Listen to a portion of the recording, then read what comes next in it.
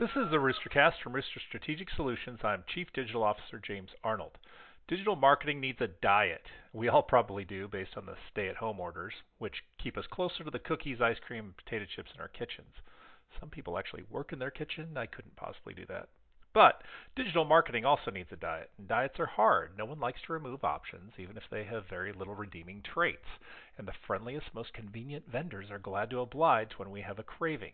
So let's go on a diet and avoid the following: small, low viewability, and low performing banner sizes. You don't have to include the 728 by 90 or 160 by 600 in every campaign. For whatever reason, they're not working right now. Low impact e-newsletter banners. Owning that sixth position in a long e-newsletter that gets 15% open rate is worthless.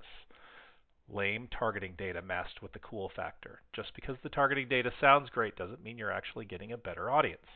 And digital aphorisms, the things you learned about 10 years ago that you still share as gospel, but just may not matter anymore or be correct.